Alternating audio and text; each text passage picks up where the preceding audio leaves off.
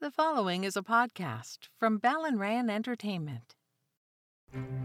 Hello, it's Craig Thompson, and this is the Stratford Slice.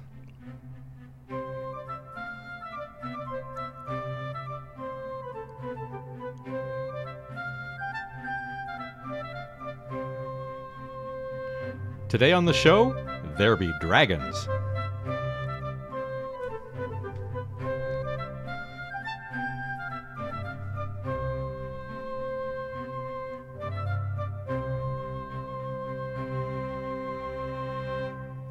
Around the time that this show launches, the Stratford Dragon Boat Festival will be on the waters of the Avon River, September 17th. The 25th race, not the 25th annual, because for 2 years, because of the pandemic, the race was postponed. So this is the 25th anniversary. It is quite an accomplishment. And my guest today is the man who started it all. His name is Ken Jean. I've known him since high school. He runs Jean's Restaurant in Stratford, but his family is one of the pioneering Chinese families in Stratford area. And welcome to the show. Thanks, Craig. Thanks for the invite. Tell me how the Dragon Boat Festival got its start. So 27 years ago now. Okay, so my background, I have a canoe racing background. And I did that in Oakville from 1989 to about 1995. I moved back to Stratford in, 1991. And there's a fellow canoe paddler, Brian McNeil Smith, and we got together. And the initial thought was, let's start a canoe club. And then we thought, well, maybe Dragon Boat was pretty popular, and we thought, the way to get a canoe club was to do a Dragon Boat Festival, and then we'd recruit and start a canoe club. But Dragon Boat just took off. Everybody loved Dragon Boat. We were approached by some women to start a club in the second year, 1997. So 1996 was when the initial race started, but it was Brian McNeil Smith, myself. There's another paddler that we had a meeting with, and then eventually we brought Kevin McCann from Rotary to that was the volunteers for the race, and basically the rest is history. And dragon boats over the last 25 years, Dragon Boat Festivals have spread all over every town and city across North America and beyond. There seems to be Dragon Boat Festivals everywhere now. There are festivals, but I would say it peaked maybe 10 years ago, and then there's a little less now. The competitive end is still there. The locals, this is still pretty strong, but there's actually a bit of a decline in some of the just mostly expenses. There's a bit of a decline in number of festivals, but it's still very strong, especially in the major centers like Toronto, Vancouver, where I'm not sure now, but there used to be like 200 teams per race. But at one point, there were every city that had around here anyway had like a service club. Right. They were running events, so there's a big network. It's going into the 2000s. Started a bit of a decline, but it's still very strong. So, Ken, where would you rank Stratford's Dragon Boat Festival in that milieu? Like, how successful has it been? Has it gone beyond your wildest dreams? Oh, definitely. Stratford race, it's although it's a small town race, we were up to like 100 teams when we did a 2-day event back in around, I think it was 2000, we did 100 teams. It's a bit of, it's plateaued and it's a bit of a decline now, but it's still very strong. There are a few that have gone, but it's a very popular event. We have lots of people come in for that day. It's still very strong. So as far as it's considered kind of like in this area, the kind of like the closer of the season. So there's a big race in Toronto the weekend before, and then Stratford's kind of like the finale. Now, can you take us back culturally in the history of dragon boats? They were originally set up to honor the river dragon, and what's your knowledge of the actual Chinese history of dragon boats? Well, dragon boats started over 2,000 years ago, and there was a poet, I think it's the Chu dynasty. There's a poet, politician, Kuyan, who basically he did something, and the king or the leader basically didn't approve of what he said. He lost face, and he jumped in the river to drown himself. And the fishermen and the farmers, they paddled out to where he drowned himself. They threw these rice cakes and other food so the fish wouldn't eat his body, and to commemorate the event, because he was a popular politician, that they did dragon boat racing. And that's been going on for 2,000 years. And modern dragon boats came to be in about, I think, 1986, 1990, around that era. Now, you come from a Chinese background, Chinese family. How much of that was an influence in your cultural pride in having something Chinese in your hometown? You were born in Stratford, I was right? born in Stratford, born and raised in Stratford. So culturally, it was important to me. It was a Chinese canoe, and when we went to Rotary to sell the idea, and they're all looking at us like, what, a canoe race? And I say, it's like 20 people in a canoe, and it's a Chinese canoe, but they paddle, and there's a lot of people. It's really good. It's really colorful, and were they hesitant at first? They were hesitant. They said, well, I don't know, because there were some Rotarians who thought, this is not going to fly. But we pursued it, and there's certain parts of it that are culturally important, like the eye dotting ceremony, where it's the awakening of the dragon. So you with red paint, you dot the eyes and the tongue, and basically it's to bring the dragon to life for the race. So that's done as a ceremony, usually before the race, to instill the spirit of the dragon into the paddlers. So that's kind of important. So I kind of cringe when I see some events that they'll have that dragon head, and they'll just have it separate from the boat, and someone will hold it, and then they'll dot the eye, and I shake my head. So no, that's not right. So your colleagues at Rotary, after the first year or two, they must wow, this is an event. Like, what was their reaction? Those who were hesitant must be eating their words. Yeah, well, they thought if you get 5 years out of it, they'd be happy, and they a lot of sponsors, a lot of teams, very good, positive community reaction. Yeah, they were ecstatic. It's one of their bigger fundraisers. So, yeah. Do you have any idea how much you've raised over 25 races? Gee, there's some years that they've made 60,000, 80,000. I'd say they're probably 150 at least, and maybe more than that. Like per year? No, okay, per year. I think it's like 30 to 50,000. I think. Yeah. So they've probably raised $500,000 at least over the last 25 years, eh? Yeah, it's up there. And that money goes into community work that the Rotary Club supports? Right. Yes. Mm-hmm. Wow. I'm interested to know more about the history of your family. I remember going to high school, we didn't really have any cultural awareness or sensitivity. Oh, they run the Chinese restaurant in town. Yeah. They're from China. But at that time, Canada, this is the 1970s, right. Canada was a very white, waspy, British and European heritage Yes. Country. Tell me a little bit about the backstory. You were born in Stratford, you said. Born in Stratford. But your family is from China. From What China. part of China, and when did they come over? Okay, so southern China.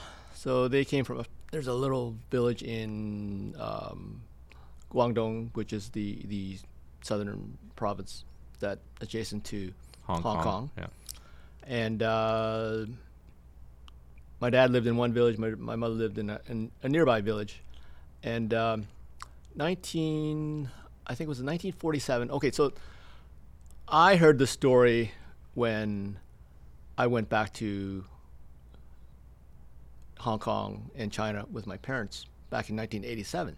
So we were at my dad's village, and one of the relatives was walking us down Main Street, and then the relative whispers to my father, and he looks over to this guy, and he said, "That's the guy." And then that guy, is an old man, probably about my dad's age. And I think my dad was probably in his 50s back then, and walks over to my dad. They shake hands, have a chat for like 5 minutes, and my dad gives him a $100 US dollar. And that was normal. My dad was like passing money to friends and relatives. Just he's the guy coming back from overseas and Coming back from Gold Mountain. yeah, basically, yeah. So he was passing up to relatives, and he gave this guy a $100 US bill. So and then my dad explains to me, this guy, 1947, 46, just before the communists were doing the long march through the countryside, and they're taking over the country basically. So they were. This is Mao's Long March. This is Yeah. Mao's soldiers. So. And this is 2 years before the Communist Revolution in 1949. Right. Yeah. So this guy tried to extort my father. So he said back then that I'm going to turn you into to the soldiers when they come. I think he tried to extort money, or somehow he was kind of threatened. So my father and my mother that night left and went to Hong Kong. So it's like I think it's an hour drive to the boat that takes them to Hong Kong. So that night they left. 40 years later, this guy and my dad talk. So this guy's he's still there in China, in that same village, just kind of a raggedy old looking guy who he might be still a small time hood still, but my father comes back as a successful businessman. So and gives them the $100. Gives them the $100. Look who's successful now, and thank you for encouraging me to leave. Right. So I look at this and I think, wow, possibly I could be in China right now if that didn't happen. So we're kind of thankful for this guy who tried to extort my father, and he left with my mother to Hong Kong. So late 1940s. So what year did your parents actually come to Canada? Okay, so my father, I think 1952. Right. So that was 5 years roughly after the lifting of the Chinese Exclusion Act, which was in place for a number of years and prevented families from coming to Canada to migrate. So it was 1950s were the first wave. So when your father and mother came to Canada, where did they have their eyes set on settling down? My father actually came first, Okay. and then it was a couple of years later that my mother came, and then later my sister came. So my father came. He somehow, I'm not sure how he ended up in Stratford, but he was kind of going from Stratford to New York and to Windsor. So he started as a waiter at Golden Bamboo. Golden Bamboo used to be where Kiwi Craze, or what's there now? The Pulp is there now. So that was the Chinese restaurant in Stratford. Yeah. So Golden Bamboo, and then my father left to go to New York.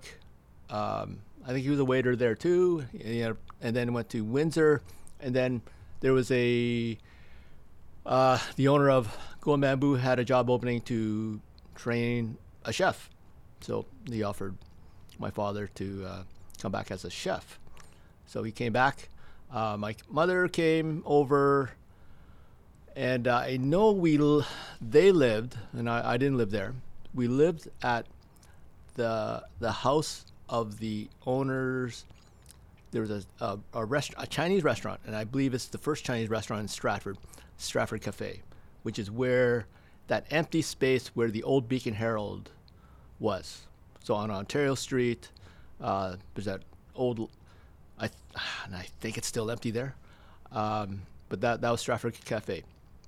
And my father lived at their house, and then we moved to actually the owner of the Golden Bamboo owner's house. And so my father worked there for quite a while, and my mother did also when she came to Stratford. So, and then it was 1970. My father decided to start his own restaurant, which is still in business today. Yes. And it's called the House of Jean or Jean's well, it's Restaurant. Jean's. Yeah. House of Jean was our buffet restaurant from about 1981 to about 2001. Right.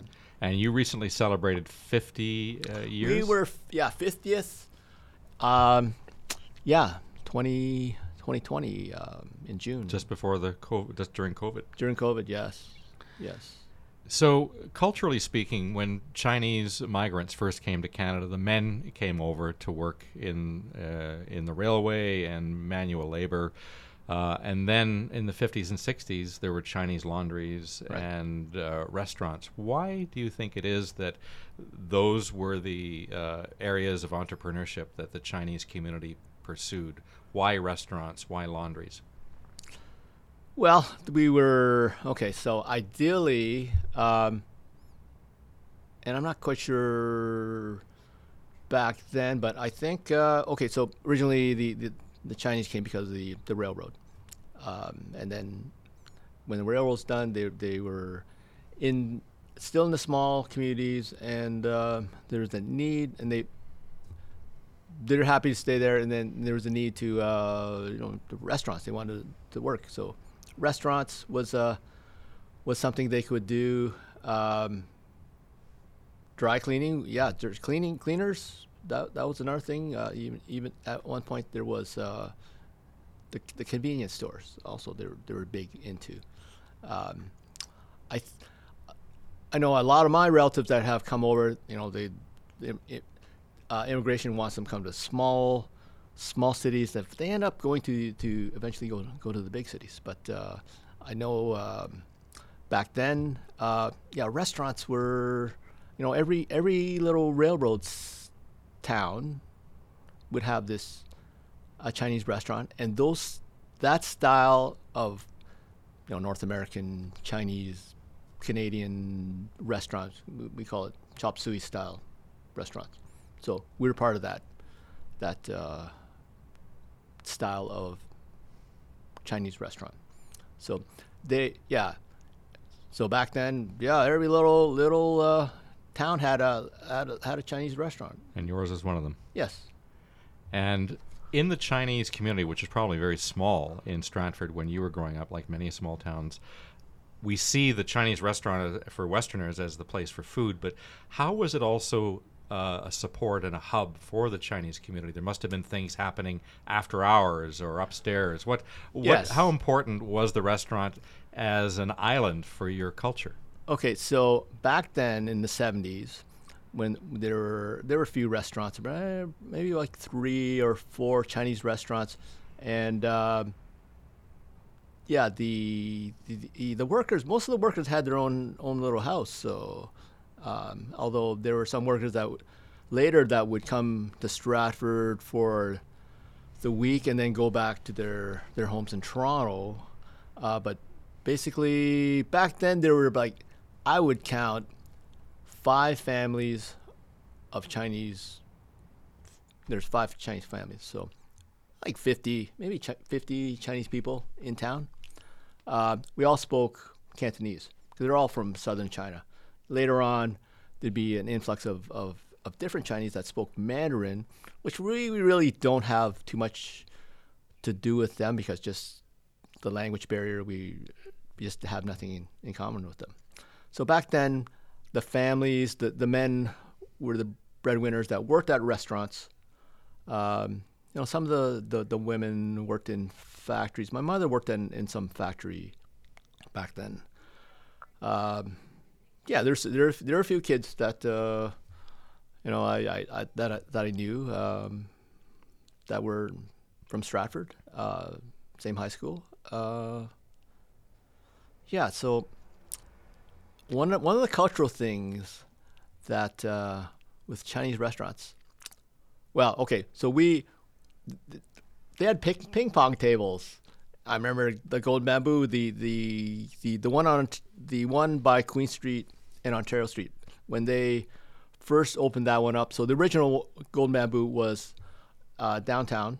The second one, and then they eventually closed the first one down. But the second one, there was in the basement there was ping pong table. So we always played ping pong. That was one of the things that we always did. My father did, and the other cooks did. So that was definitely a cultural thing for us. The other thing was gambling. So the men who like to gamble, back then they're all smokers also. So there would be, and usually at a restaurant, once a week, not all year, but they're kind of like spurts of there'd be like weeks of every Monday night usually Monday night because Monday was either they're closed or it was a slow night or a day off for a lot of the cooks, and there'd be gambling at the restaurant. Usually at the restaurant. I don't think there was too much at someone's house. So even our restaurant above on the second floor, there'd be a gambling table there, and it's usually dominoes. You play mahjong or mahjong was usually for like older people actually. Okay. So this was like Sky Nine or Pai Gao, which is the dominoes with the red and white spots on it, and it'd be boom boom slap slap slap, and it was a noisy game, and then guys there'd be like bottles of scotch or whiskey there, and the guys were smoking there, and they played through the night. And there's some stories about cooks that lost their paychecks during these games, and usually they ended up finishing at about maybe 1 o'clock, 2 o'clock, but sometimes they went like 6 in the morning. So here you are, probably a young teenager at the time, observing this. Right. You also worked in the restaurant, right? You helped out. What did you do there? I always worked at the restaurant. So I was 8 years old when my father started the restaurant. And our original restaurant was 38 Erie Street. So I was 8 years old. I got paid $1 a day, so $7 a week. So we didn't have. What did you do? What was your job? I would cleaning, washing dishes by hand. There's vegetables to like take the leaves off celery, peeling skins off onions, a bit of cutting, clean up. Yeah, that's helping my mother do things. I think my mother taught me how to make plum sauce back then, and back then it was, we had to grind fruit on a hand grinder and then mix it, and then we made our own plum sauce back then. And my mother grew her own bean sprouts back then, so I would help her there. I would tag along anyway. So what's it like inhabiting at that time two worlds? You have the Chinese community, an island of its own, with the dominoes going upstairs and working in the store. And then on the other hand, you're in the Western Canadian community going to high school or public school. Right. How did you come to terms with those two worlds? My world was the restaurant. because I didn't know any different. Like I thought, doesn't everybody do this? So I would go to school. I'd go to the restaurant for lunch. Go back to school. Come back. I'd do my homework at the restaurant. So my parents were always at the restaurant. So I grew up in the restaurant, and everybody else, I guess, I don't know. I guess they didn't have the restaurant life I did, so that this was normal for me. So I didn't think I lost out on, a Western lifestyle, or I guess, because this was normal to me. And I had my Canadian friends, and so there's the school life. Then I transitioned to my restaurant life. Talk to me about racism. I mean, cultural racism. We're seeing, unfortunately, a rise in anti-Asian racism. It was probably a little bit more overt, open. People would call people names back then. And tell me what you experienced and how it kind of influenced you or had an impact on you. Okay, so I was a skinny kid when I was young. I remember being 12 years old, 5'8", 107 pounds. So I was really skinny. So I was an easy target to try to bully. So it was just Chinese, a few Japanese. That was it. We hadn't seen the Vietnamese come in until like probably the mid 70s, and we didn't see the Koreans, or we didn't see the Thais. So it's mostly, or maybe it's my perception, but I only saw the Chinese, and then there were a few Japanese. So you encountered some bullying, and did it end up leading to anything severe for you, or you just put up with it? Okay, well, when I was 12, and I was just, and I'm still a skinny kid back then. So you're still skinny today. I am, even though you run a restaurant. I'm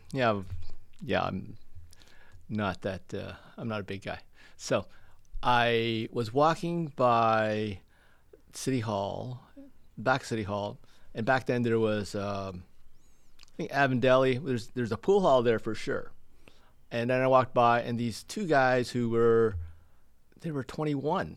And I'm 12. I'm a skinny Chinese kid, and they kind of racially mouthed me off, and I get pushed, and I get hit in the face. Someone called, I think it's a tourist, or someone calls the police, and then they arrest this one guy.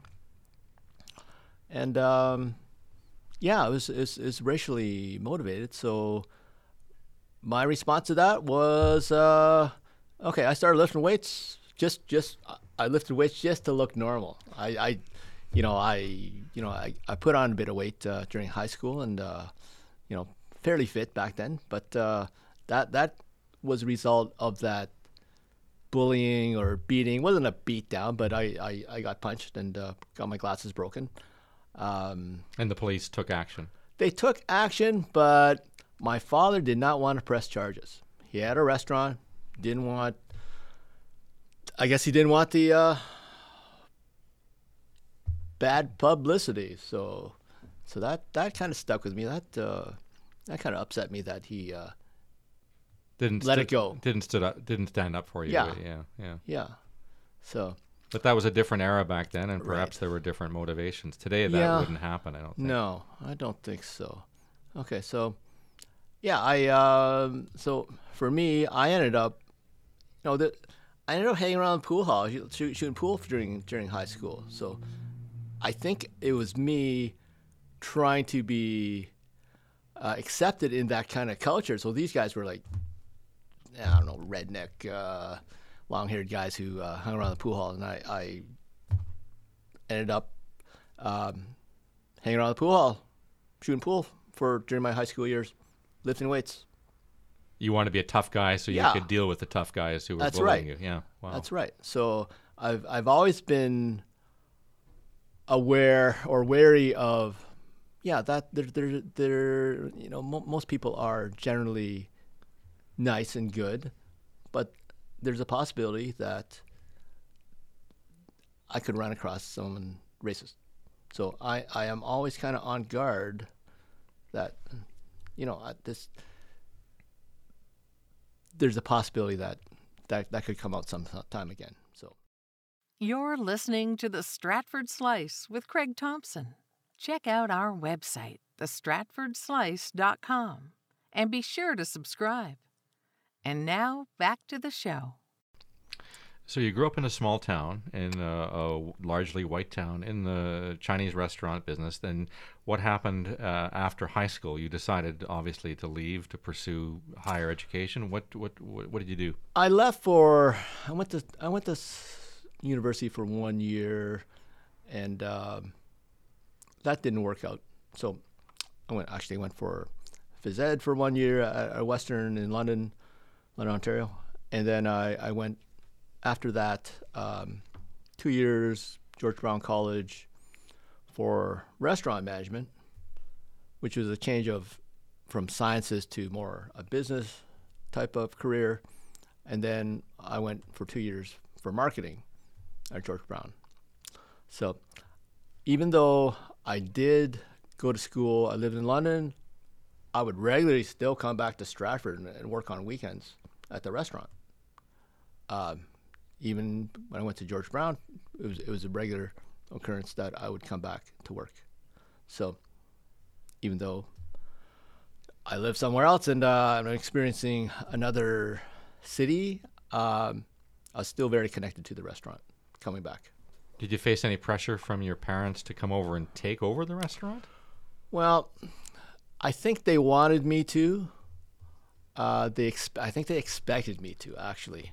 But I remember when I was 30. Okay, so I came back. I actually came back to work after I got married. So about 92, I moved back to Stratford, working full time at the restaurant and my wife worked also.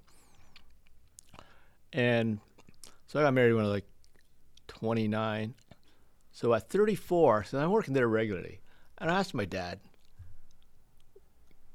when can I take over the restaurant? And I'm 34. And he says, you're not old enough to take over the restaurant yet. I'm 34. So my father actually ends up working until he's like 70. So, well, maybe he's right. I don't know.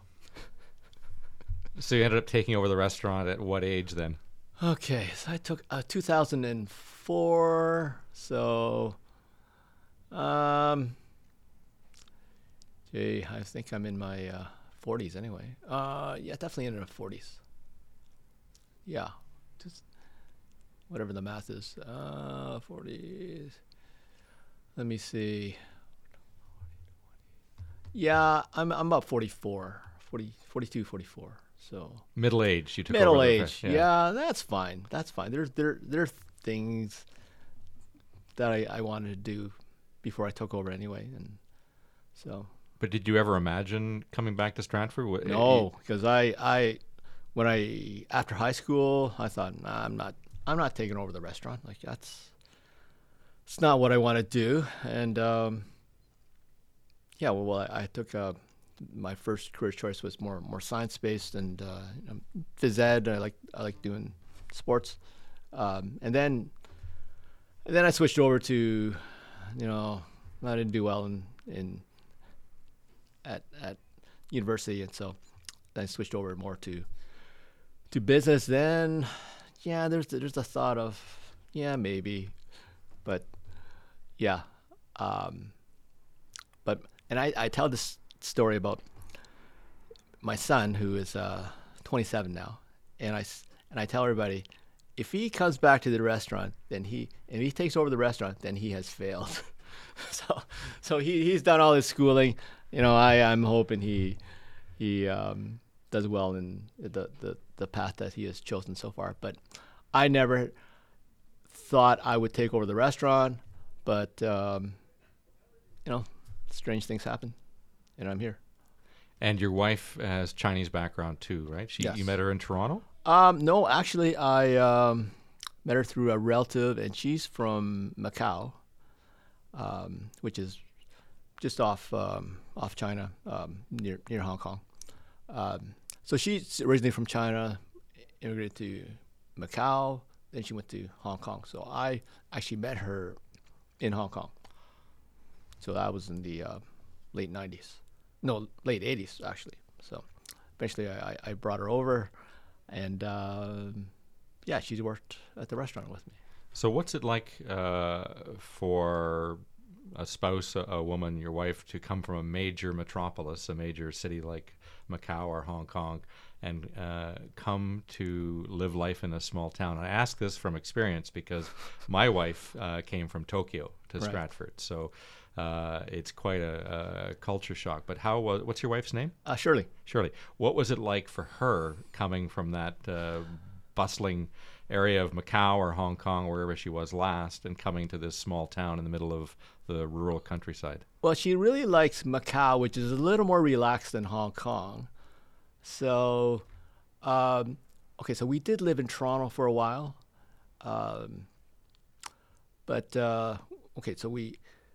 Culturally, it's different. The weather she doesn't like. She doesn't like the cold weather. I don't like the hot weather because when I was there, it was like I was sweating. She wouldn't break a sweat, and I was miserable like in that weather. So over here, so a lot of trips to Toronto, Chinatown. So especially for food, that's kind of important because her mother lives with us now. So getting access to food was kind of important. So even now, every 3 weeks we might go to Toronto. There's some customs that I had to get used to, that were a little different, and there's definitely some cultural clashes there. Yeah. I want to go back to your upbringing and working in the Chinese restaurant at the age of 8. Talk about the Chinese work ethic, because for me growing up, I went home from school and I played, I had fun and did that kind of stuff.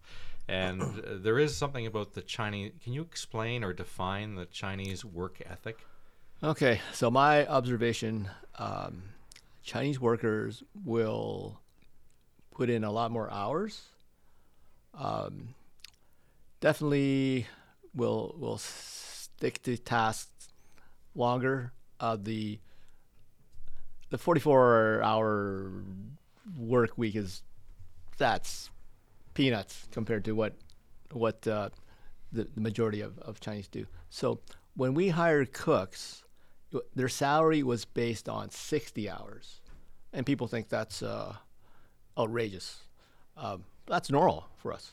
And I remember when Jack Ma, who owns Alibaba, which is the Amazon of Asia, and he said that workers, if they want to be successful, should be working 80 hours a week, which, over here that's outrageous. How can he say that? But that's that work ethic of, if you want to be successful, you got to put that time in. Mm-hmm. So my father had an amazing work ethic. So I think he would work 7 days a week. There might be a day off there, but generally he works 7 days a week. He would go in there in the morning, come back. There'd be other workers there. He would come back, and then back then we were open, I think during the week till midnight. During the weekends we were open till 2:30, and he started in the morning, open it up, he'd be there at night. So that's where my work ethic comes from. Is from him, and sometimes I think I'll never match his work ethic, but now I think I might be matching that right now, the way things are going. Now, the restaurant world has changed. The culinary world has changed. People's tastes have evolved. We're more sophisticated on not just tastes for Asian food, but tastes all over the world. As people have come to Canada, restaurants have been influenced by that. How has that influenced what you called the chop suey type restaurant? We still love going on New Year's Day or wherever time of the year people have traditions. Oh, I want to go to Jean's to get my fix of Chinese food. How has that changed over the last 10 or 20 years?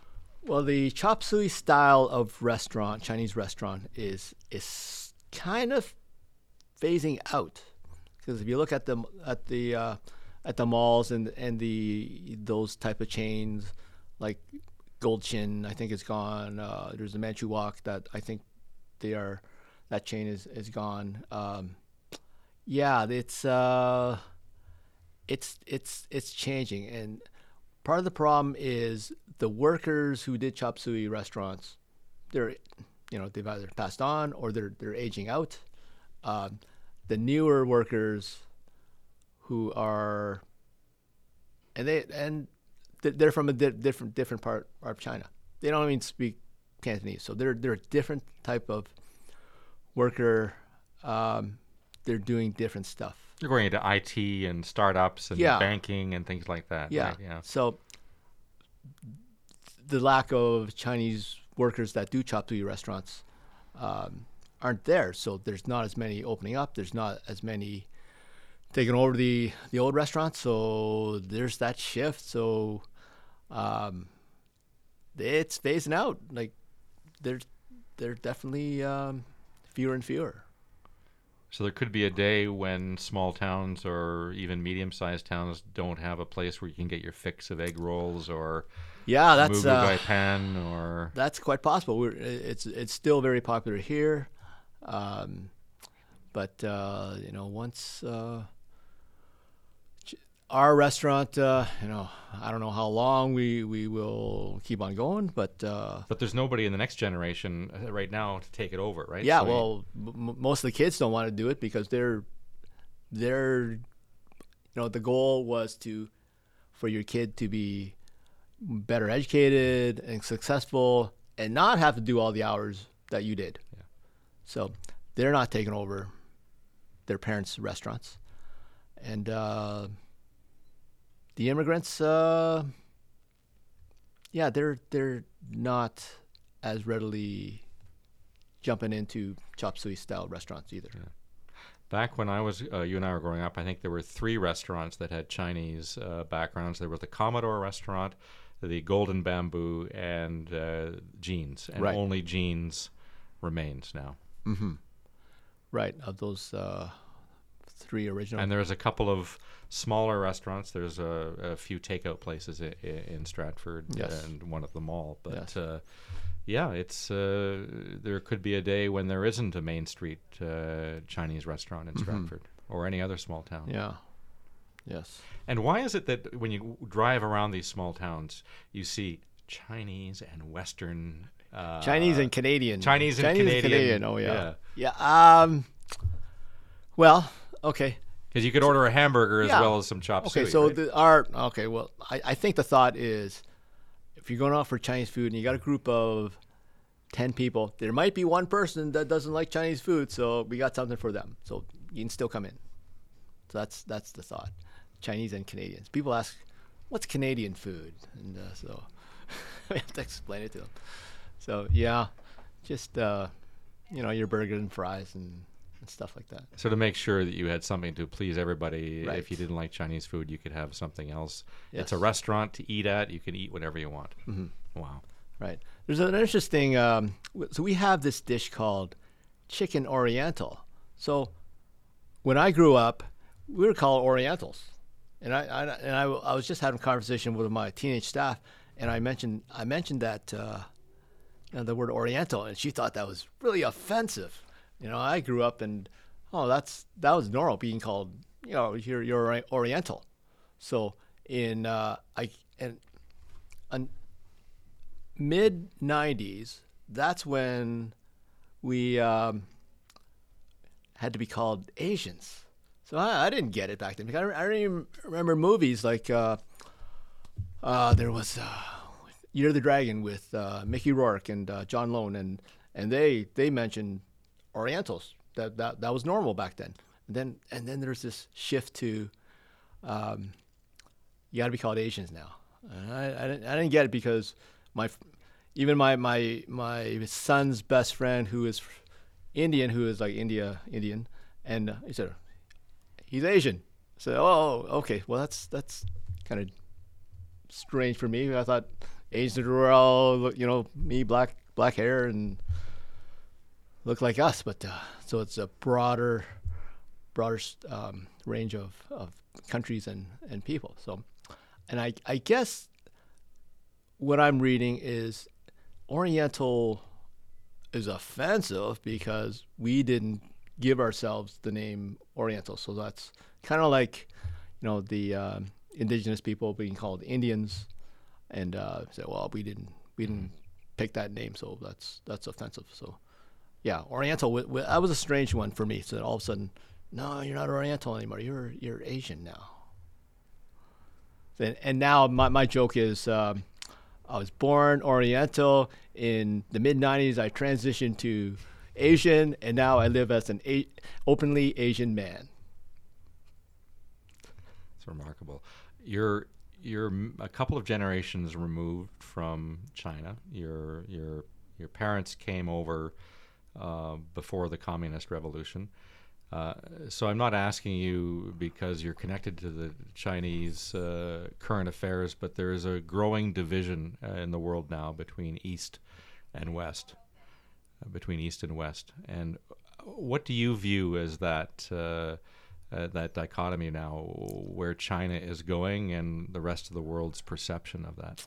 Well, China is becoming more and more powerful. Well, I'll tell you my wife's perception, and she liked Donald Trump's way of handling China, as in, they're kind of stealing intellectual property, and they can't be trusted. That their influence, their power is just too influential. So, and I have relatives who, during the Cultural Revolution, who lost things because they were, they had stores, they had some wealth, and then during the Cultural Revolution, they lost all that, and they were kind of ostracized in their towns, and then so there's some bad feelings about the Chinese government, and I recall my cousin who came here for high school, and we're talking about Tibet, and her perception was the Chinese government is helping these people.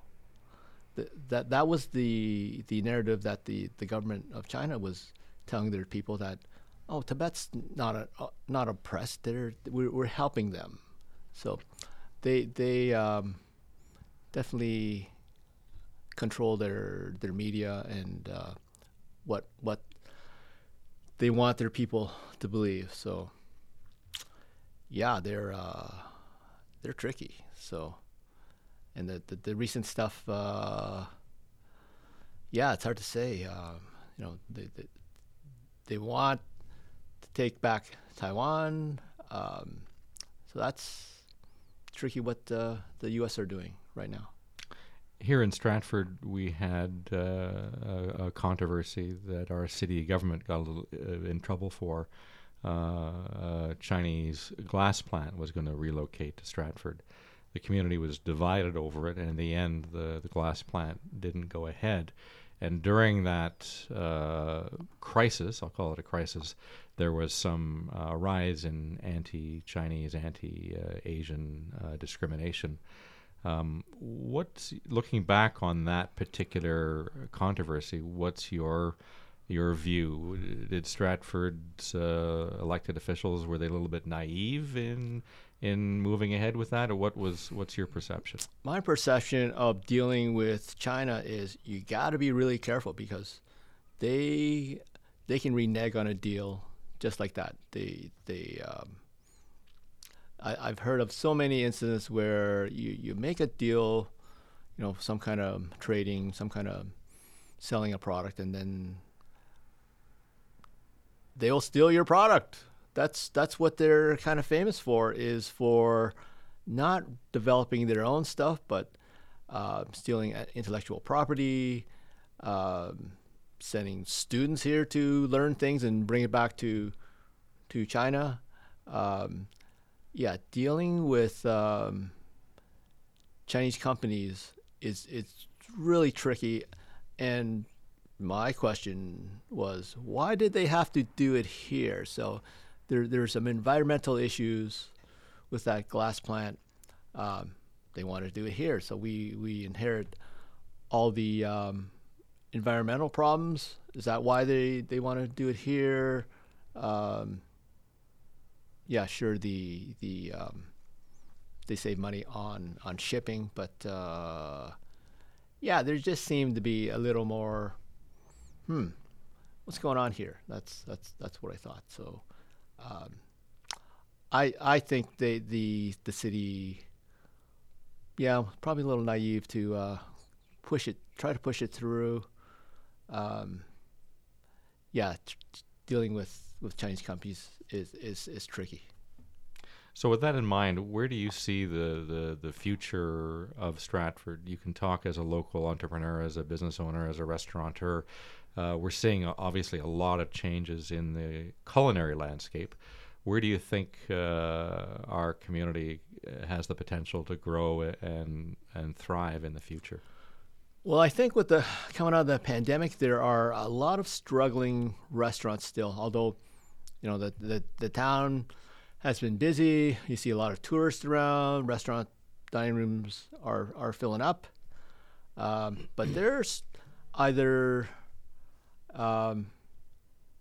still probably hurting, or they're banking on success in the future for success.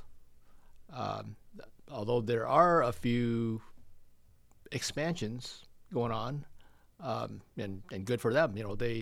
They found that way to that mix to make money, but I'm still a little cautious. So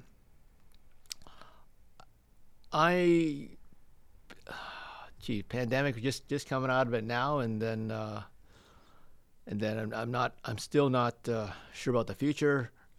Most of these restaurants, I would say probably all the restaurants, have this government loan that they have to pay back next year. So that's another consideration. The culinary business in Stratford is still very strong, very upbeat, but I think there's a bit of caution there too. There have been a few closures recently, so. And you've cut back your hours, have you? We have cut back our hours. Our issue is staffing. So we used to hire cooks from Toronto. We can't hire any cooks from Toronto now. There's so much work in Toronto right now. They're not going to come to Stratford to work. So we're basically short 2 full-time cooks. So we close Monday, Tuesday, Wednesday. I'm still working 7 days a week. I'm still working those hours so I can have enough to be ready for my weekend. So you're cooking yourself now? I've always have, but I'm But taking, you're it right now. Well, my wife cooks also, but all the prep is basically me. So getting all the food ready Monday, Tuesday, Wednesday, so that Thursday, Friday, Saturday, your busy days, you've got all the food ready to go to make the dishes. Right. So we've basically our most busy times that we are open now. We haven't been doing lunchtime. It's just supper hour, Thursday to Sunday. So when we're open, we're busy. minimal staff. I think I have a staff of 10 now. We used to have a staff of probably 22 when we had dining room. Dining room doesn't make sense if I have dining room, expand my hours. I'm working 75, 85 hours a week now. So am I going to work 100 hours if I open up the dining room? I can't do it. So. And it's all takeout now. It's all takeout. Right. Yeah. And one thing about Chinese food is it's not like flipping a burger. It's elaborate. It's all the same ingredients, all mixed into different dishes. So you have to have everything ready so that on a moment's notice. Yeah. Tell me about the process. Okay, so we cut our vegetables. Usually the day before, and they're prepped. They're kind of portioned, and so basically there's a wok station. There's the fryer station. So the wok station, we have all our pre-prep done, and then there's 3 woks. So when we get an order, and we don't make like hours ahead of food. So it's basically the order comes in, we look at the order. There's the boiling water in the middle. We cook our vegetables, we stir fry our meat, and then the vegetables from the boiling water is put in to the stir fried with the meat. We finish it off, spice it, sauce it. That's it. So every dish takes about 3-4 minutes. That goes to the packer. So the fryer and the egg rolls we have to make ahead. So we do about probably 800 to average is probably like 800 a week. We make a week, and then Christmas time probably more like 1,200 egg rolls a week. Chicken balls, I'm constantly frying chicken balls. We go through quite a bit. Yeah, it's a lot of work. It's a lot of work. It's a lot of prep work. It's very labor intensive. So a lot of prep work for a short amount of hours. We're only open 4:30 till 8 most of the week from Thursday to Sunday.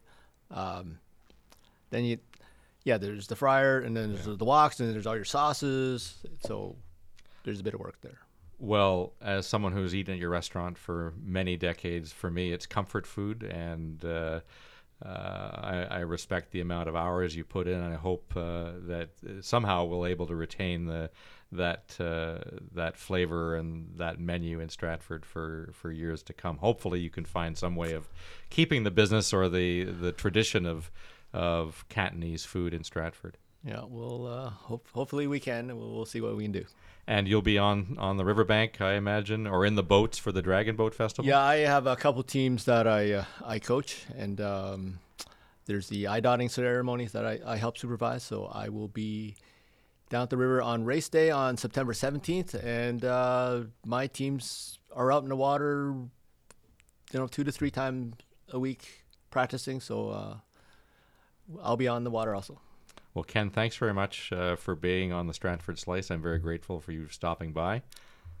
Thank you, Craig. Thanks for having me. My guest today has been Ken Jean, the founder of the Stratford Dragon Boat Festival and the owner of Jean's Restaurant in Stratford. You've been listening to the Stratford Slice with Craig Thompson. For more episodes, check out our website, thestratfordslice.com, and be sure to subscribe. The Stratford Slice is produced by Bell & Ran Entertainment, Southwestern Ontario's #1 digital media studio. If you have a great story to tell and want to be on the podcast, please reach out to us through our website, thestratfordslice.com.